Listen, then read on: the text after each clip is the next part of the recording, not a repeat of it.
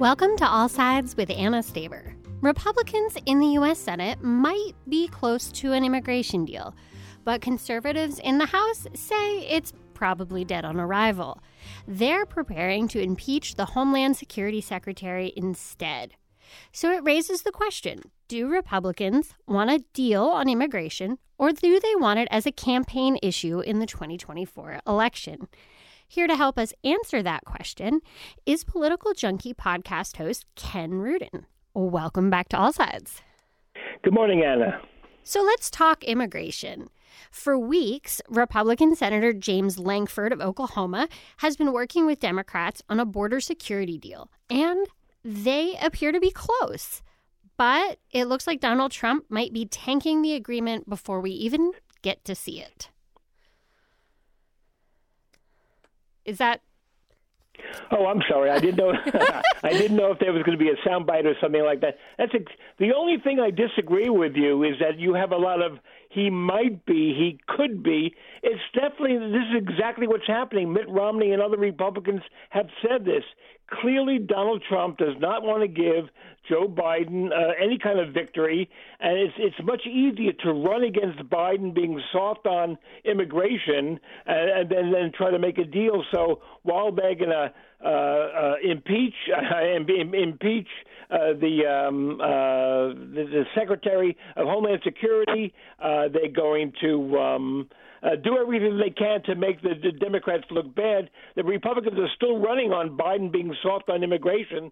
But the fact is, Jim Lankford, a conservative Republican from Oklahoma, and many Republicans in the Senate are working hard on a deal. But Donald Trump says, nope, not on my watch. And so it's not going to happen. Yeah, and the deal appears to be very good for Republicans. Democrats, for I think the first time in a long time, aren't pushing for pathways to citizenship for dreamers. They are raising the standards for accepting asylum seekers. Biden would be able to close the border during spikes in migrant crossings. I mean, we haven't seen the full deal yet, but it sounds like Republicans are getting most of what they want, or what they say they want. They're getting a lot what they want, but it's not everything they want. What Trump wants, one of the more extreme Republicans want, has been ruled unconstitutional by the courts around the country. So, it's not going to be good enough. And plus the fact that the Republicans say, well, we're not going to allow any aid to Ukraine unless we have a border deal. So that not only is there going to be no border deal, but there's going to be a hold up an aid to Ukraine. And right now, if you look at any of the headlines, it looks like Russia is advancing and winning, and Ukraine is retreating. But that's all part of the Republican playbook. Don't give Joe Biden and the Democrats any victories, no matter what we have to do to stop it. Yeah, so this is not H.R. 2. That's the House's very conservative immigration proposal. But rejecting this offer, as someone who's followed politics and followed I got a frog in my throat. So rejecting this offer strikes me as kind of wild, because I believe, as Mitch McConnell has said, as Lindsey Graham has even said recently, that you need split government to get issues like this passed. That I don't think a deal like this on border security will be offered to any Republican president, including Donald Trump.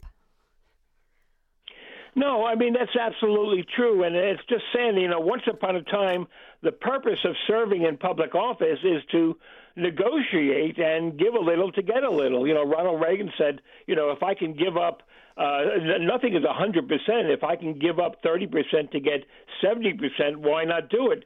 And the Republicans are certainly in the position of getting 70%. And even Democrats realize, for the longest time, the Democrats are saying this is a bogus issue. The immigration is just, right-wing using immigrants as boogeymen. But now we're seeing that more and more Democrats are saying, something, we're losing on this issue. Thousands of people are entering the country illegally each day, and there's no defense for it. I mean, no political defense for it. So the Democrats finally realize, and maybe even too late, that there is an issue here, that it's not just a Republican talking point, But the fact is that now that the Democrats realize it, the Republicans are no longer interested in getting a deal, especially in the House. In the Senate, yes, Jim Langford, Mitt Romney, Lindsey Graham, Mitch McConnell, other Republicans are saying, let's get this deal done. But Mike Johnson, as you pointed out, said, look, it's dead on arrival because Donald Trump told him to say it's dead on arrival. Yeah, it's just wild to me because I do think this is the offer of a lifetime, so to speak. Langford was on Fox News Sunday making his case, saying that, Republicans came together, locked arms, and said, we're not giving money for Ukraine unless we get this change in the law. And then he was like, a few months later, when we're finally getting to the end, they're like, oh, just kidding. And that's a direct quote from Langford. That's not me saying it. He seemed a little miffed. Yeah, it's the ultimate catch-22 that, we're not going to give you we're not going to give you aid to Ukraine unless we get a border deal. So the Democrats say, okay, here's a border deal, and they say, well, we don't want that either. It depends on what the American people, how they see that. They either see the Republicans as being tough on the border, tougher on the border than the Democrats are, or they see the Republicans as definitely playing politics with the lives of so many, including the life of the Ukrainian government, which could very well fall if there's no military supplies coming their way. So it's it doesn't matter what the consequences are as long as we could deal a defeat for President Biden. And, we've seen politics before. We've seen, the Democrats have played games with political games on big issues before, as have Republicans. But this seems the ultimate in cynicism. And again, unfortunately, we may just have to wait till this November to see how it turns out. Yeah, I think it'll really come down to who does the American public blame for this deal falling apart? Can Democrats successfully sell it, as President Biden has been trying to in his campaign speech, is that I would close the border tomorrow if I was given that power to do so? Or will it be seen as, well, Republicans are holding firm on important issues? You know whose fault it really is? And I mean this very seriously, it's Taylor Swift's fault. Because if you listen, I'm switching subjects here, but my goodness, if you listen to the absolute insanity coming from Fox News and others about how she's part of a Defense Department psych warfare about getting into people's minds and infiltrating the young, and they keep saying, well, it's disgraceful that they see Taylor Swift as a god. Meanwhile, there are gold statues of Donald Trump appearing all over the world talking about false gods. But it's just I'm going from one madness to another, but it makes no sense to blame Taylor Swift, but there's no concrete rationale for what the Republicans are doing either. It's just politics. But I don't know. Nothing makes sense. It seems to make sense anymore. I will say I have been loving the Taylor Swift West Wing crossovers as people try to figure out whether she can make it back to the Super Bowl on time. I've really been enjoying that as a longtime fan of the West Wing. But, Langford, so the Republican from Oklahoma who's working on this border deal, he's getting censured by his own party in his state. Like, he's in real trouble. Now, he's not up, I think, until 2028, so he may have time to recover from this. But, he's getting a lot of heat for working on this border deal. Oh, yeah, that happened to a lot of people. Once upon a time, when he was first elected in 2010, Marco Rubio of Florida was really involved and deeply involved in negotiations for about immigration reform and border security. And then when he also started getting censured by Republican state party in Florida and around the country. He said, the political risk isn't worth it. Yes, I believe in these principles, but if I'm going to pay the price of losing my career because of just some kind of a decision made by the Republican higher up said that this is not this is a lose-lose deal, I'm going to stay out of it. And that's just once again, you get elected to office, you get elected to Congress, hoping to solve problems, hoping to solve many of the nation's woes that Congress could play a determining role in, and realize it's not worth it. You either retire, as many people do, or you just stay silent. And I mean, that's basically what Mitt Romney has had to decide. He's quitting this year because he realized he's not going to make any headway with Republican colleagues in the Senate, and he's going out very strong by telling people exactly what's going on. Mitt Romney is probably the least popular Republican in the conference, but for people who believe in the truth and people who believe in clear transparency, in my view anyway, Mitt Romney is a hero. And I want to move on to the House impeachment of Homeland Security Secretary Alejandro Mayorkas, a name that probably most people didn't know just a week or two ago. But now it looks like the House is going to move forward with articles of impeachment. And so it's definitely an interesting place that we're in politically.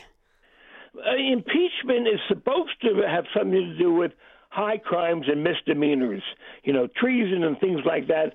Mayorkas is guilty of none of that. As a matter of fact, there's not one single witness that the Republicans have brought up defending the Republican bid to impeach Mayorkas. And basically, they're saying, well, it's a failed policy. Well, it may be a failed policy, and we could talk, till we're blue in the face of who's responsible for it. But to impeach him because of, where's the high crimes and misdemeanors? Where is that? The only time a member of cabinet was impeached was I think a cabinet secretary in the Ulysses Grant administration, and I mean I was so young back then that I really don't have much memory of it, but I do know that when you look at the history books and you look at how they're censuring Adam Schiff. And, once upon a time, censuring a member of Congress was a big deal. Why did they censure Adam Schiff? Because he opposed Donald Trump's bid to thwart the Constitution. I mean, it's just remarkable. And, I think what they're doing is that we're just getting so we're just stunned by all the things that they are doing, breaking tradition and violating, breaking the rules. And rather than getting outraged, I think the American people are just getting numb, and they're saying, okay, we'll impeach Mayorkas and we'll impeach Joe Biden because Hunter Biden may have done something, which he may not have done it, but let's impeach him anyway. And this is what governing is, and I suspect that even if Joe Biden gets reelected in November, I can't believe it's only a couple of months away already. 9 months away. But even if he gets reelected, this alternate fact wing of the Republican Party is not going to go away, and you just don't know. You don't even know if elections will change anything anymore, because we've had January 6th. And I suspect that with a reelection of Joe Biden, we'll have other January 6th, not so much violent insurrections, but just throwing out rules and regulations and traditions in the name of Trumpism. It's just it's amazing. Some people ask me, and I bet you they ask you that too, that how can you deal with this day in and day out? How can you love politics given what goes on? And my answer is because I remember the way things once were. I mean, they, Democrats and Republicans saw things differently, but at least they worked on things. They worked on things about the war and taxes and civil rights. And they didn't. One side didn't always win, but there was a serious effort made to resolve crises. Now they're just creating crises, and people are going to say, well, I guess this is the way politics is from now on, and it serves Donald Trump's purpose, because if you upend traditions, if you upend the purpose of voting, then, if the democracy, maybe democracy isn't that great after all. It's just one after another, and it just weighs everybody down. Yeah, the phrase I keep coming back to is the weaponization of procedure, because that really seems to be the new trend in politics, that we're sort of weaponizing the rules of the game, whether it be censure, whether it be impeachment, whether it be, it just seems like these things that used to be rare and mean something are now just par for the course. Yeah, I mean, I don't know where it begins. Everybody blames somebody else. You could blame Newt Gingrich. You could blame, the Tea Party. You could blame, you could blame anybody you want. But the fact is, Donald Trump didn't create this situation. No. He took advantage of a weak political party, a party that was tired of losing. They lost with John McCain. They lost with Mitt Romney. And they were tired of losing. And Donald Trump said, I'll show you how to win. And while the Republicans have been losing elections as of late, they lost the presidency in 2020. They lost the Senate in 2018. They didn't have the red wave they expected in 2022. But he speaks a language that those fed up anonymous taxi drivers who always write to the New York Daily News, I'm sick of, or Howard Beale in Network, I'm sick and tired of this, of what's going on, and I'm not going to stand for it anymore. And Donald Trump speaks their language. We're going to take a break. When we come back, we're going to talk about the $83 million verdict against Donald Trump and whether it'll make any difference to the voters of South Carolina. That's when All Sides continues on 89.7 NPR News.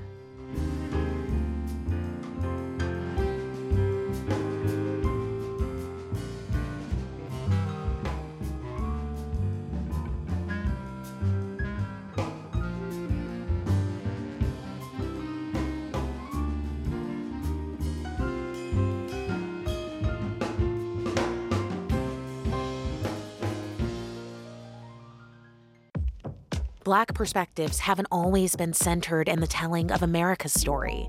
Now, we're taking center stage. Introducing NPR's Black Stories, Black Truths, a collection of Black-led stories from NPR's podcasts. Search NPR Black Stories, Black Truths wherever you get your podcasts. Welcome back to All Sides. I'm your host, Anna Staver. We're talking national politics this hour with political journalist Ken Rudin.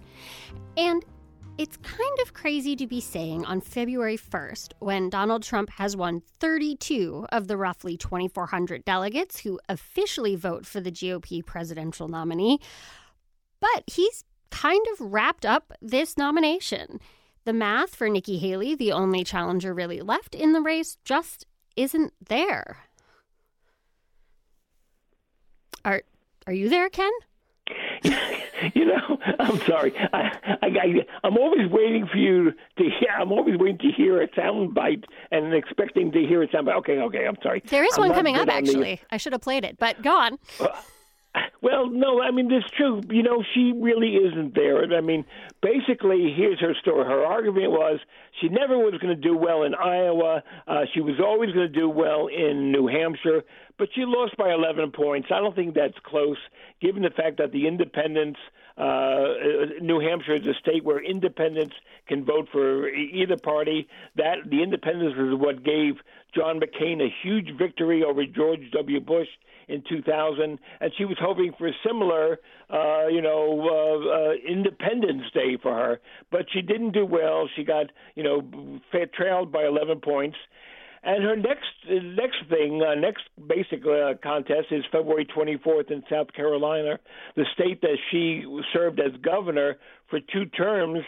And the latest Washington Post poll that came out, I guess, yesterday or today even, I think it was, it showed that Donald Trump up with a 58-32 margin over in the poll. Everybody in South Carolina, the 2 senators, Tim Scott and Lindsey Graham, the governor, Henry McMaster, members of Congress, they're all endorsed her, and they feel that she's just too liberal. Matter of fact, her numbers Nikki Haley's numbers in South Carolina were far better a couple of weeks ago than they are now. Now that her net negative is higher than her net positive. So I mean, why does she stay in the race? Well, she does. She likes to drive Donald Trump mad, and I mean, he went. If you listen to his victory speech in New Hampshire, he went ballistic that she had the temerity to stand up there and basically what sounded to him as a victory speech.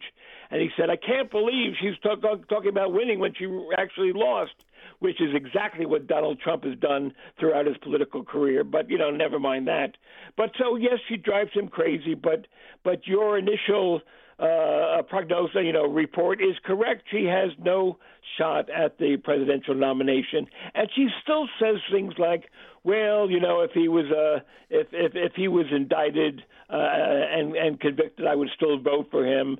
She still can't do what so many never Trump Republicans wanted to do, is just to take him on his weak spots.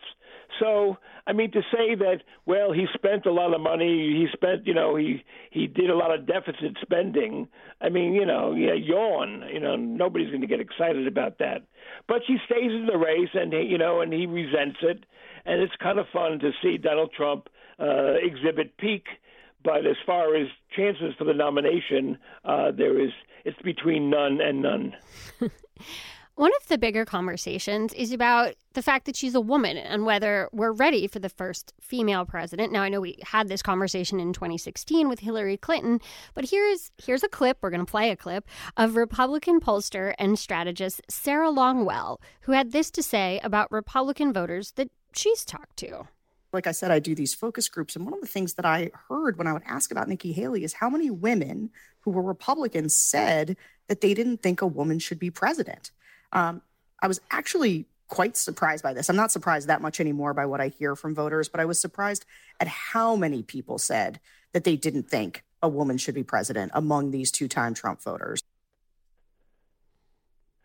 Well, basically, I'm glad that at least Republican voters think that women should have the right to vote. But, it's true. I mean, we did see in 2016 that there was a lot of argument about Hillary Clinton. And a lot of people say, well, the argument was really less about whether a woman should be president and more whether Hillary Clinton should be president. And I think there's some validity to that as well. But, to say, look, Republicans do elect women. We've seen, Christy Lake almost was elected governor in Arizona. Kristi Noem is the governor of South Dakota.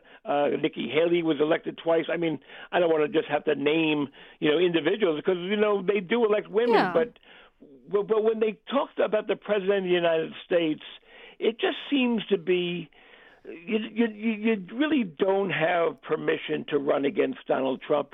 The Trump cult seems to say that, maybe in some other universe, some other decade, some other opportunity, a woman could run and that's fine, but not against Donald Trump. And it's not just Nikki Haley they said that about, but they said that about, Ron DeSantis and Vivek, Ramaswamy and and Tim Scott and all the others, that this is just Donald Trump's party. And whether you're a woman, whether you're African American, whether you're somebody from Mars like Ramaswamy, I mean, you still don't have the right to run against Trump because this is his party. I'm not sure how much sexism there is in the Republican Party or how much more there is in the Republican Party than there is anywhere else. But I think what Nikki Haley is up against is less sexism, is less misogyny, and more about that she's just not Donald Trump. I do want to ask about one potentially problematic part of the polling that we've seen come out of Iowa and New Hampshire, potentially for the general election. So Trump has been unpopular with independents. And I wonder if that's perhaps a warning sign, given that, Haley has got such strong support from right-leaning independents. Does that tell us anything about the general, or is it way too soon to be reading those tea leaves? No, well, of course, the tea leaves are instructive to be watching all along.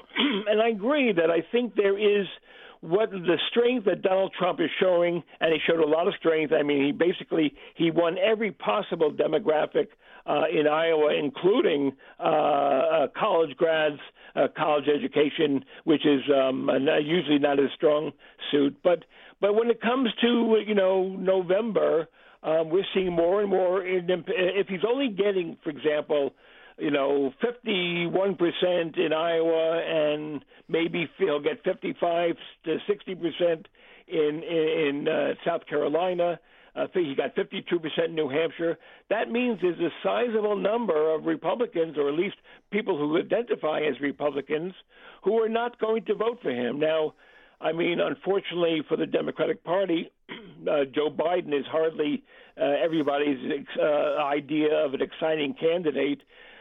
Democrats admit that they would rather have almost anybody other than Joe Biden run. I mean, they wish he had stepped down, but as it turned out, he decided not to, and grudgingly, the Democrats are going to go along with him. But I think if you still look at independents, if you think of people who haven't made up their mind yet, or which is hard to imagine, after all these years of Trump and Biden, if you don't know who you're going to vote for by now, it's hard to imagine minds being changed. But having said that, I think that Trump had an opportunity to reach out to expand his share of the electorate. He decided not to do it. So while he'll have his base and he'll have his true believers, there's a good sizable segment of the Republican Party and of the electorate at large that will never vote for him. A jury has also ordered Donald Trump to pay writer E. Jean Carroll $83 million as punishment for what they say was defaming her after she accused him of sexually assaulting her. Trump called the jury's decision absolutely ridiculous, but the political question is whether it matters. Well, whether it matters for voters, I mean, we've seen, and this is probably one of the biggest stories of the year, that every time a verdict goes against Donald Trump, every time there's another indictment, his numbers go up. I mean, clearly, I think there was one. I don't know if it was a Georgia case or it was the stolen, the unreturned documents, but when that indictment was released, Trump raised, $10 million that day alone. So I don't think it matters really. I don't think the fact is that Donald Trump is within, 2, 3, 4 points of Joe Biden, and in some polls he's leading by the same amount of 2, 3, 4 points. But if you think of all the things he's been accused of, with all the indictments and all the accusations and the E. Jean Carroll and treating women the way he treats women and treating the truth the way he treats the truth, and the fact that he could very well be the next president of the United States is just remarkable. I mean, all the rules are thrown out. Bad headlines are not necessarily bad headlines for Donald Trump. So if I'm thinking, I've been starting to call Super Tuesday not so Super Tuesday. And it's definitely looking that by the time we get to the Ohio primary in March, the Republican presidential nomination is going to be completely over, which means the big ticket here is going to be the Republican race for U.S. Senate. And the candidates have gone up in their very first debate, and I'm waiting for some polling that's in the field right now. I'm super curious to see the results post-Trump endorsement, to see whether, like Vance, if Bernie Moreno is getting that Trump bump. Well, something, it seems like if 2022 is any indication, it seems like a Trump endorsement can make a big, big difference in a primary, not necessarily in a general election. Yes, he did endorse J.D. Vance in advance of the primary, and Vance went on to win the election, which was a big victory for Trump. But many of his endorsements in Arizona, in Michigan, and New Hampshire, and other states like that, he's made endorsements that made a big difference in the primary, but some of them are so. I mean, the fact that they still don't believe that Joe Biden was elected in 2020, most voters say, okay, enough of that already. Let's try to pay attention to the present and the future. When you have Trump supporters who still are transfixed about 2020, that's not a winning strategy. But I will not diminish the impact of a Trump endorsement in the primary. It does make a difference. I mean, sometimes it doesn't. You know, he can endorse Madison Cawthorn in North Carolina, and the voters will just laugh him out of his seat. But at the same time, you know, he'll endorse a candidate nobody thought of, Ted Budd in North Carolina, and he wound up winning a Republican primary and winning in November. So I would rather have, if I were a Republican, I would rather have his endorsement than not have it, but it doesn't always mean victory in November. Yeah, and I would say Democratic incumbent Senator Sherrod Brown is not Tim Ryan. It's not the same kind of challenge. Most notably, we just had a campaign finance filing deadline, and Sherrod Brown raised more than $6 million in the last quarter and has more than $14 million cash on hand waiting to go for this election. I mean, he is funded in a way that Tim Ryan was just not funded in 2022. Yeah, look, that shows a lot of Sherrod Brown's staying power. That he's a great campaigner, and you have to be a great campaigner to be a Democrat and to hope to succeed in Ohio. But remember, Hillary Clinton way outspent Donald Trump in 2016, and if you look at the Electoral College, not the popular vote, but if you look at the Electoral College, Trump won it, even though he was outspent. So money doesn't mean everything. I mean, look at Jeb Bush in 2016. I mean, he had $100 million. Did he get one delegate? Did he get any delegates? It was a complete flop. But having said that, you know, if you're able to raise money, as Sherrod Brown is, if you're able to be a good, gritty campaigner, as he's shown to be, I mean, in addition to the Senate, he was in Congress and he was Secretary of State. I mean, there's a whole a great resume of winning elections. But you know, Ohio is different. When he was first elected to the Senate, Ohio was then considered pretty much a swing state. Ohio is not considered a swing state any longer. This will be Sherrod Brown's toughest race. And one of his hopes, I guess, is that the Republicans, you know, beat each other up in the primary. That's what Tim Ryan was hoping for in 2020, that all those candidates were really, you know, brutal on each other, but J.D. Vance held on to win. Sherrod Brown is going to have a very tough race. And whether I still think that the Republicans will win control of the Senate in November. But if Sherrod Brown goes down to defeat, then you could make the case that Republican majority is a certainty. And Biden is actually returning to Ohio. He's making his first trip of 2024 and his first trip to East Palestine to mark 1 year since the train derailment there. It's an area that used to be or in play for Democrats like Tim Ryan. It remains to be seen whether it's in play for Democrats like Sherrod Brown, but it is. I don't know how to read the tea leaves on this about him coming now on the 1 year anniversary. Well, of course, he got tremendous criticism when he took his time the first time around, when he showed up late. Even Donald Trump was there before he was, and even a sensible Biden supporters said you just waited too long.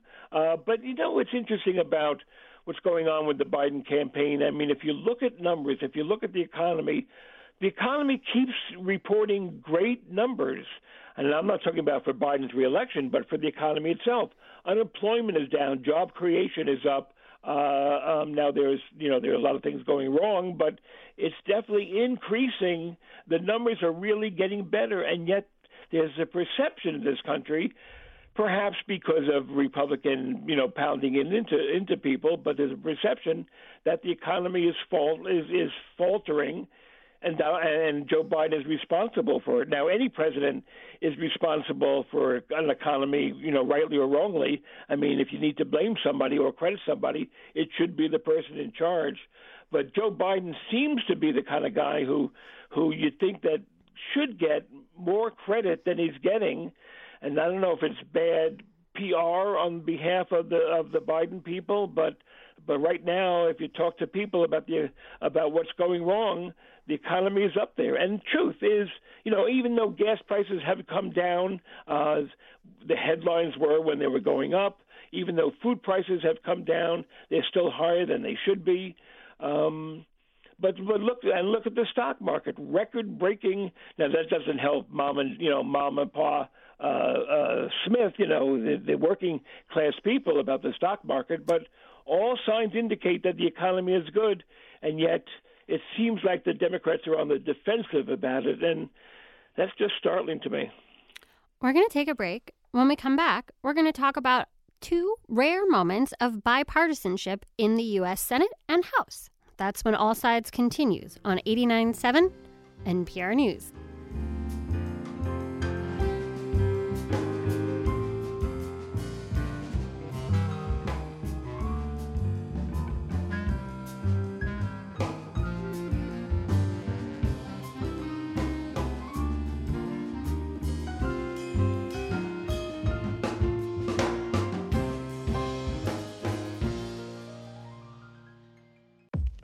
Black perspectives haven't always been centered in the telling of America's story.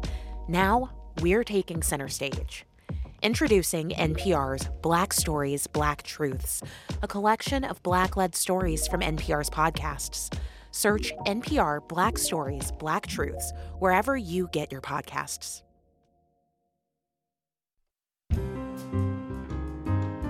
Welcome back to All Sides. I'm your host, Anna Staver. We're talking national politics this hour with political junkie podcast host Ken Rudin. And now I want to turn to a topic that unites Republicans and Democrats: their anger at social media companies over the way these apps can harm and exploit children. In a hearing this week in the U.S. Senate, social media companies got raked across the coals, and Mark Zuckerberg, the CEO of Meta, actually turned around to face the audience of parents who had lost children, and he apologized. It was quite a moment in that hearing. Is there a soundbite not coming? There is a soundbite not coming. I'm really on top of things today. Can I just interrupt for one quick second? Because I think the commercial we just heard, Ari Shapiro, and he said what we've been saying, that crime statistics are down. Crime is down, and yet people see crime as a major issue. So that's part of the perception is reality kind of thing that's going on in this country. Just like with the economy, crime numbers are much improved from the last couple of years, but people don't feel it, don't see it. So that's interesting. The thing about about social media and how responsive they are to abuse and election lies and things like that are a serious issue, and both sides agree with it. I was watching part of that hearing, and I just saw him, and he tried to appeal to the families, and I've referred to social media and sometimes as a cesspool, because so much ugliness and so much cruelty is paraded on these platforms.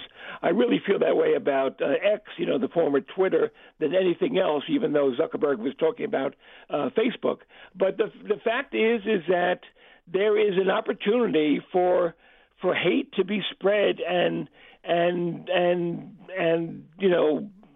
ugliness to be spread. I think one of the reasons why there's so much dissension and disunity in this country is because of the power of social media. So, Zuckerberg can apologize all he wants, but the fact is that there's so much stuff being put out there about children, about sex, about election lies, about downright cruelty and bigotry and misogyny and ethnic flaming of the fire. That is just, they can defend all they want and they can say we're trying to make it better. But I think people know that it's just more and more people are leaving these social platforms because they just say it's just too ugly. And unfortunately, with me, it's like an addiction. I'm serious about here. I can't turn off Twitter or X or whatever you call it, even though I just brace myself and I recoil in horror at some of the things I say, but about some of the things that I've read, but I just can't pull myself away from it. And I do see it as a moment to potentially, especially when it comes to minors and how children access social media, I think there's actually a chance in this election year to pass some sort of regulatory legislation. It's something that everybody's, like, at least it seems like from this hearing, they seem to agree upon. Well, what do you pass? I mean, there's always the free speech absolutists who will say that, any infringement of, constitutional rights is just is not going to happen. It's just you just can't do that. But I mean, we could stand on the Constitution all we want, and we should stand on the Constitution as much as we want, as much as we can. But when people are shamed and bullied, there's so much bullying going on.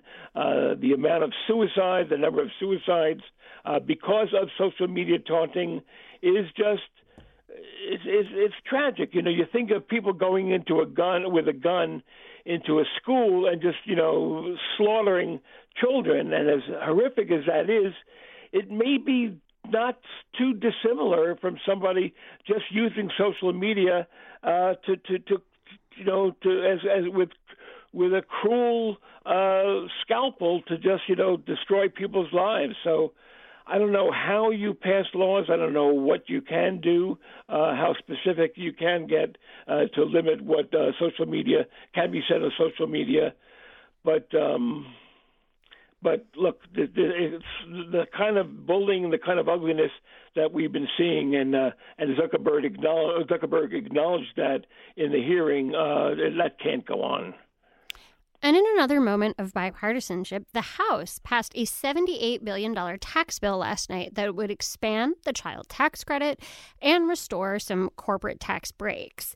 So it looks like we could get major legislation passed in an election year. Maybe. Yeah, maybe. I mean, something I appreciate your optimism and looking for hope springs eternal. The what? I said hope springs eternal for me. Well, yeah, it does. But I am the glass. I've become a complete change for me. I've become the glass half empty guy because I just see, if you look at the headlines and the rantings and the cruelty and the ugliness. And so, yes, sometimes Congress can pass something. They'll pass, Charles tax credits and things like that, and that's great. But things that are so important, that need fixing, that is there for the fixing, is not being addressed at all. And again, everybody says, well, you can't pass immigration reform because it's an election year. Every year is an election year. If you can use that as an excuse, you might as well just be talking to the wall because there are things that need to be addressed so badly that are not being addressed. Can I ask one thing, because I know that we don't have much time? I don't know if you don't want to talk about Taylor Swift, and the reason I do, and not because I'm a People magazine kind of guy, and not because I like, it's so much fun to talk about it, but it startles me the amount of just ugliness, how she has become a representative from the Republicans of everything that's wrong with this country, that she's plotting the doom of this country because she's either, a spy for the Pentagon, she's an agent for Joe Biden, she's, this or that. I don't know. I've just never seen anything like it that one Republican said, well, even though we don't have Taylor Swift, but we do have John Voight and Ted Nugent and Kid Rock. And I'm thinking, why is this an issue? Why are we talking about things that are so insane? And again, I sound like one of these ranting people, but I just look at the headlines and I look at the social media things that are talking about these issues, and I just don't understand why that has become such an overriding issue among people who just don't have enough to complain about. I don't know. I would caution those poking at Taylor Swift to keep in mind that in April of 2023, before her Eras tour, she was worth about $500-ish million. She's now worth $1.1 billion. I mean, to give you a sense of how popular she is, how much of a phenomenon that Eras tour was, how loyal her followers are. I mean, I would be careful about poking the bear too hard, given the influence that she actually does have. If she decided to say, screw it, and get involved and actually endorse Joe Biden. Well, she endorsed him in 2020. She endorsed, a matter of fact, when she endorsed a Democratic candidate for the Senate in Tennessee in 2018, Donald Trump went ballistic on that. And I mean, how does you're absolutely right. Why? I mean, basically, there was a Fox News, Jeanine Pirro, and others like that saying, you better stay out of this election because this doesn't concern you. I mean, well, I think the election concerns everybody, and if you have a megaphone, millions and millions of followers, I would take advantage of it. But to use her as public enemy number one as an issue, I think that's only just going to come back and bite them. My favorite take has been men on Twitter who say that Taylor Swift is somehow using Travis Kelce for his fame or his fortune. And it's just sort of like, somebody who has $100 gazillion, they're using Travis Kelce. But I will tell you this, I didn't know much about Travis Kelce until they started dating. I mean, I don't. And don't get me wrong, he's incredibly talented. He's probably NFL Hall of Fame bound. He makes tens of millions of dollars. Like, he is super successful in his own right. But, right, he is not the megastar that Swift was. But could you imagine Republicans rooting for the San Francisco 49ers simply because Taylor Swift is back in the other team? That's just, I've just never seen anything like it. And it's just part of the silliness that we have to deal with. Before we wrap up our time together, I did want to quickly touch on the war in Gaza because some Arab and Muslims in Michigan have launched an Abandon Biden campaign. It's part of a broader national movement to ensure that those in their communities cast votes, but not necessarily for Biden. I mean, he is increasingly getting pushback on what people see as an increasingly, some people, not all people, I want to be clear, as his over support for Israel. Well, actually, Joe Biden is certainly not comparable to Donald Trump when it comes to backing Israel. I mean, Joe Biden is put in a box. Basically, he is not a fan of Netanyahu. He was not a fan of Netanyahu earlier when Netanyahu was trying to subvert this country's judiciary by removing its independence, and is certainly not a fan of Netanyahu, given the fact that the reaction to the horrific October 7th Hamas slaughtering was met by just as horrific slaughter of tens of thousands of children, which is just, beyond the pale. The irony here is that for Arab Americans and Muslims in Michigan and elsewhere who feel that Joe Biden is the enemy and he must be defeated, when they have to know that the alternative is a Netanyahu backing Donald Trump. And so, yes, has Biden made mistakes in the Mideast? Absolutely. Is he put in a box where he's he doesn't really have much of a choice sometimes, or he's stymied by Netanyahu's intransigence? Yes. But I mean, I think what he's doing is right. I think his private emissaries to Netanyahu saying that enough is enough already. I mean, what about mass slaughter? Don't you understand? And it could, Michigan is one of the 6 states in the country that people care about. I mean, isn't that remarkable that you have 50 states in the country and only 6 will make a difference in November? And what the Arab community is doing in Michigan could turn the table, to turn the tide against Joe Biden. But if they're happy with the result of Donald Trump, then more power to them. Gretchen Whitmer, who's the governor of Michigan and is very popular, I think one of her jobs may be to inform people that, look, it's an ugly situation and the Biden administration is doing what it can, but the alternative, meaning Donald Trump, would be much worse. That was political journalist Ken Rudin, who's also the host of the Political Junkie podcast. Thank you so much for your time this hour. Oh, wait, I was waiting for another soundbite. Thank you, Anna. I'm kidding. I love being on your show, and I love the things we talk about. And that'll do it for this hour of All Sides. If you missed any part of this conversation, you can catch it by searching for All Sides on Spotify, Apple Podcasts, or wherever you listen. Thanks so much.